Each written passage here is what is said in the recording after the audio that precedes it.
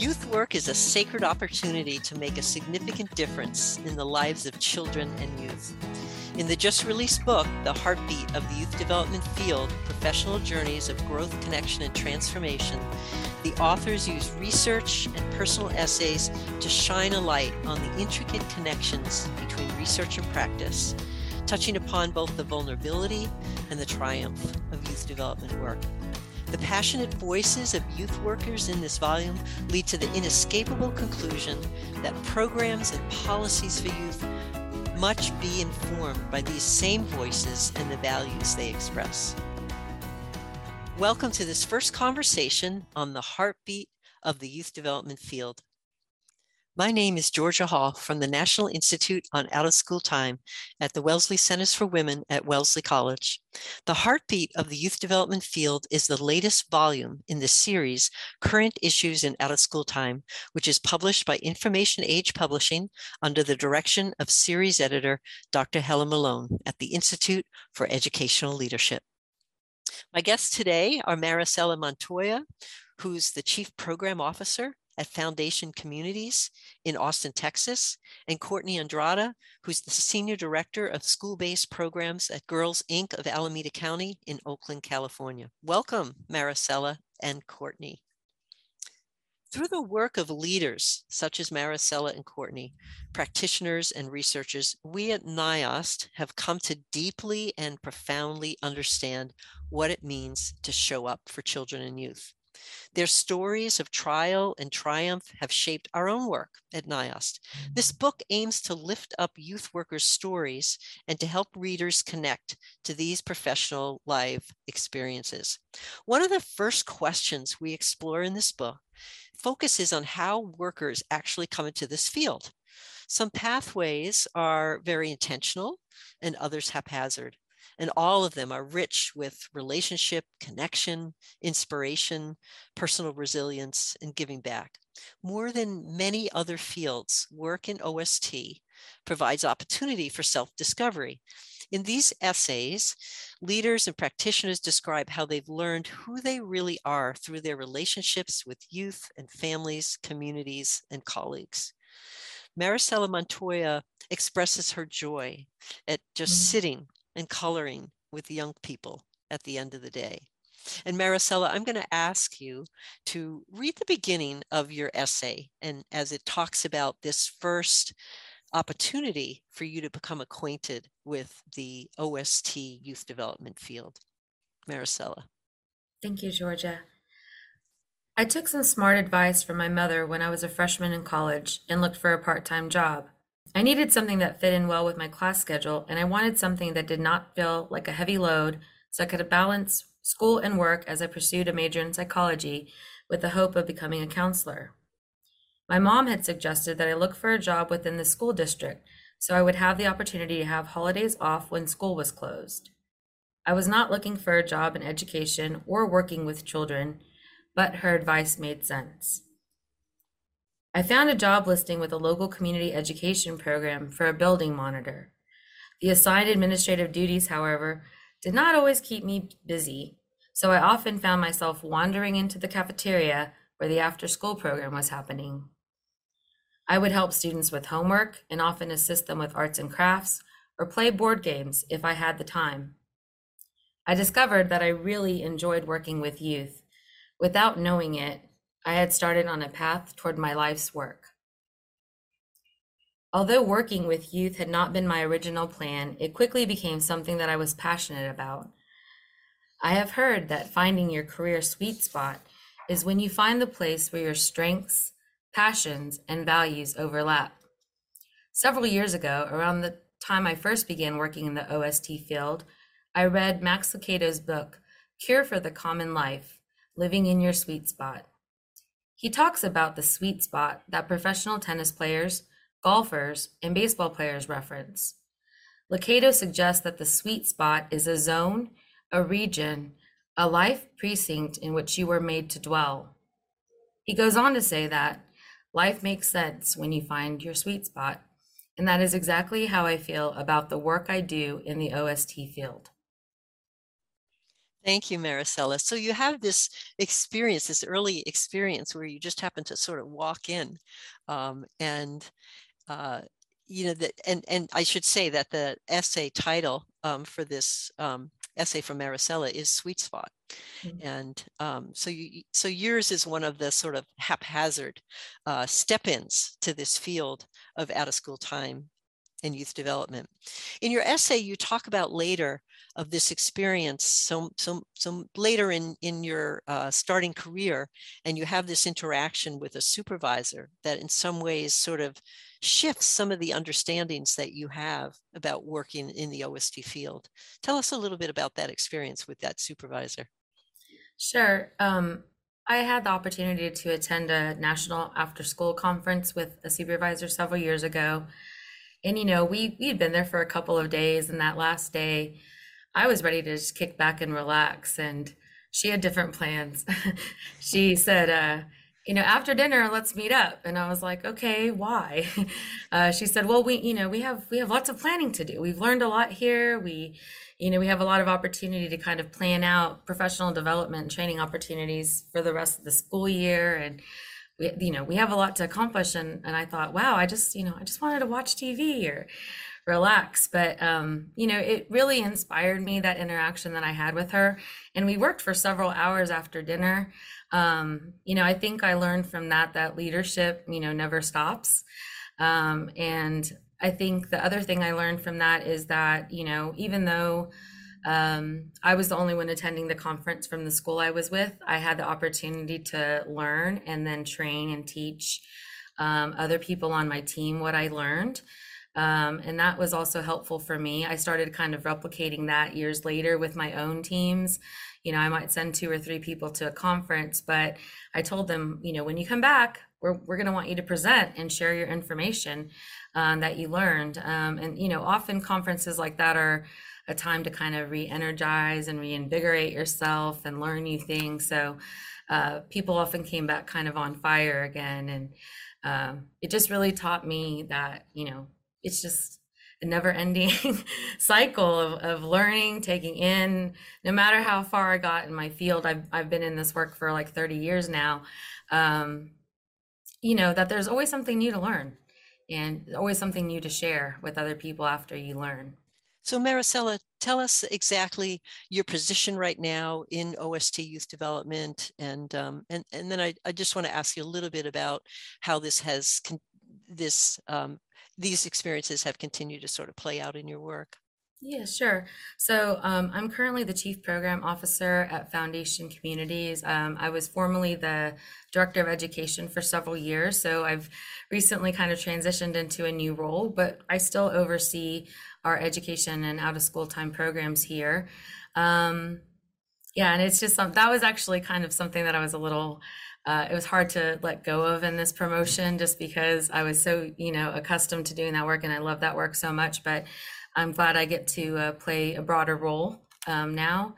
Yes, and I just think that the work that we do. So I work for an organization that is a nonprofit affordable housing. So our primary work is in providing housing stability for families with a ton of wraparound services. So education, health, financial wellness, all those programs are part of what we do. And really just the work in out of school time is just really invaluable. It really helps to bridge a gap for a lot of our students who may have working families or may come from families who speak a different language at home.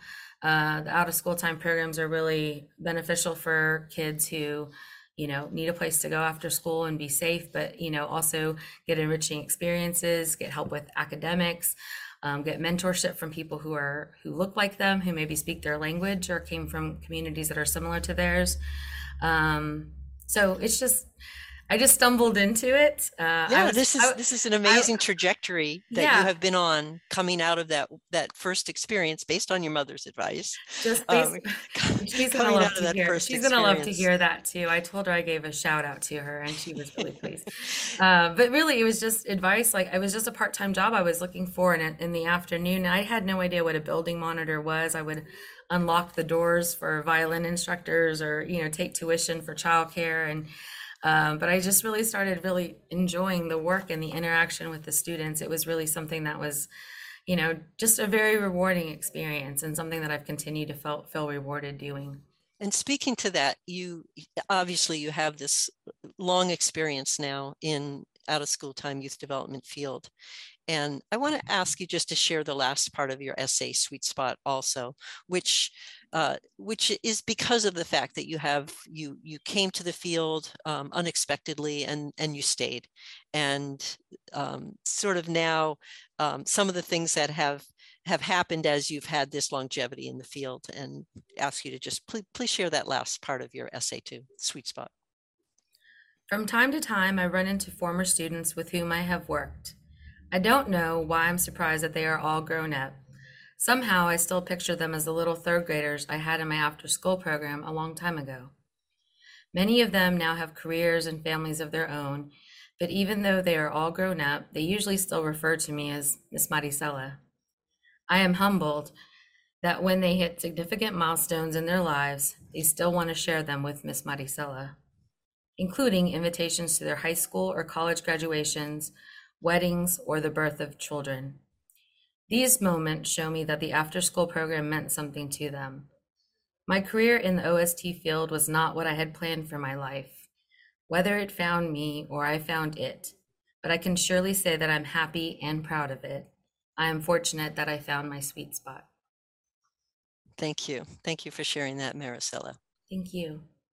And I want to turn to Kourtney now, who, similar to Marisela, I think it was an unexpected beginning in work in the out of school time youth development field. And Kourtney, I wanted to ask you, your essay is titled Investing in Communities of Color. And I want to ask you to share the beginning of your essay also with us. Great. Thank you, Georgia. And Marisela, it's great to hear your story, and there's so many parallels. My first work experience with youth was in college, working in a migrant farm worker community, advising youth who would be first-generation college students. While I was doing that, I saw that the local high school was hiring for a part-time track coach, and since I had run track in college, I applied for the position. The school community was starkly different from the farm worker community, and I felt conflicted but wasn't able to put words or identify exactly what I was feeling. That was my first experience working in a community that didn't feel familiar. I finished the season and supported my students, but could not fully explain why I didn't feel as invested in that work as I did when I was in my advisor position. So Kourtney, you have these sort of two beginning experiences that are similar in terms of they're both working with youth and in out of school sort of experiences, et cetera, and yet they feel so starkly different to you.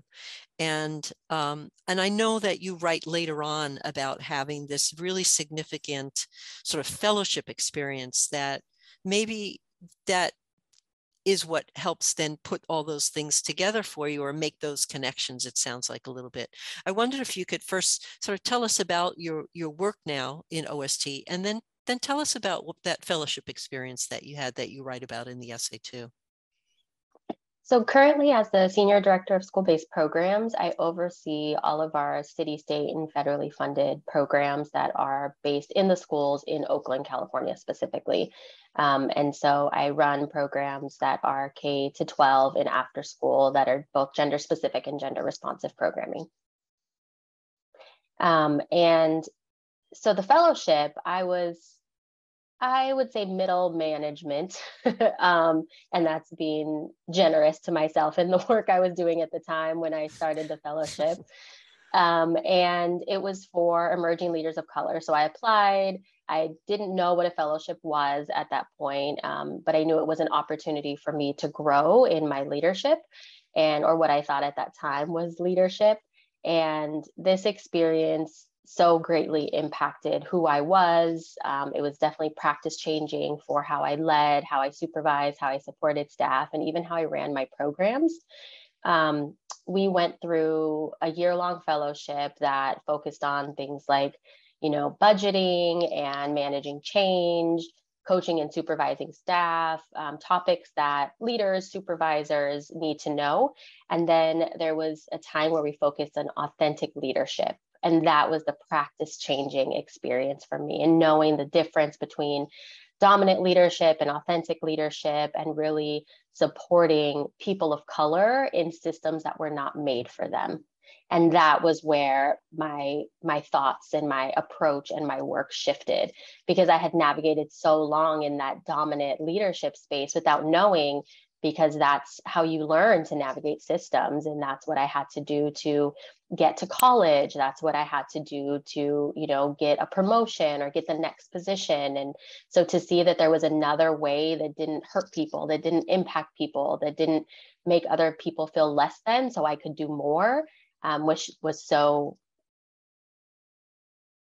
practice changing. So you had this fellowship experience building on some years that you had already invested in doing out of school, after school, et cetera, kind of work. And so it really, a light bulb sort of went on in terms of knowing a different approach and knowing a different way. And you talk about really supporting the community around you and how to best support other professionals, et cetera. And I wonder, so what sort of approach do you take? Because we're talking about what professional development really should be for people working in this field. And how did that fellowship experience change the approach that you have in the ways that you support the professionals that you work with? Yeah. And I like that you said a light bulb came on. I think it's almost the sun came out. Like, it was such a big shift in my work. Right.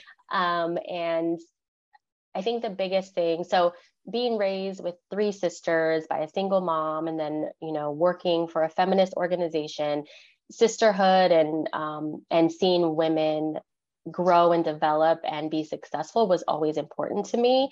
But to be in this year-long cohort with 14 women of color magnified that and intensified that. And I realized how I had been navigating the system previously was, I'm going to make sure the people I'm supporting and supervising live up to this expectation and learn how to navigate this system that was not made for them. And after this fellowship, my perspective shifted to, I'm going to change the system so that people of color and women of color can be successful. And they don't have to change who they are. They don't have to transform and conform, but they can navigate the system because it's created in a way and shaped and designed in a way for them to be successful. This is such an important and valuable approach, and just critical to the preparation and the best ways to support communities and professionals working in the field. I wondered, Kourtney, if you would share the last part of your essay, which sort of brings together this idea of, and your personal investment and your personal desire to support the community around you, et cetera. Coming into OST as a college advisor when I was younger, I thought I would do this job for 1 year before I went to graduate school.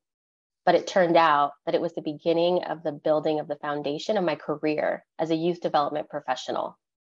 I have become totally committed to serving historically marginalized, low-income communities of color and providing growth opportunities for the adults in the field, specifically those who reflect the community that I both came from and serve. I'm not sure how much I believe in fate, but I do know that youth work, and more specifically OST, is the field that made the most sense for me and what I have to offer the world. Thank you, Marisela and Kourtney, for sharing your essays, your stories, and your voices. The book, The Heartbeat of the Youth Development Field, is now available. You can access information on it at our website at www.niost.org. I thank you for joining us for this discussion today, and I hope you'll be able to join some of our future podcasts that we'll be doing on the additional chapters and essays in the book. I'm Georgia Hall at the National Institute and Out of School Time, and I wish you well.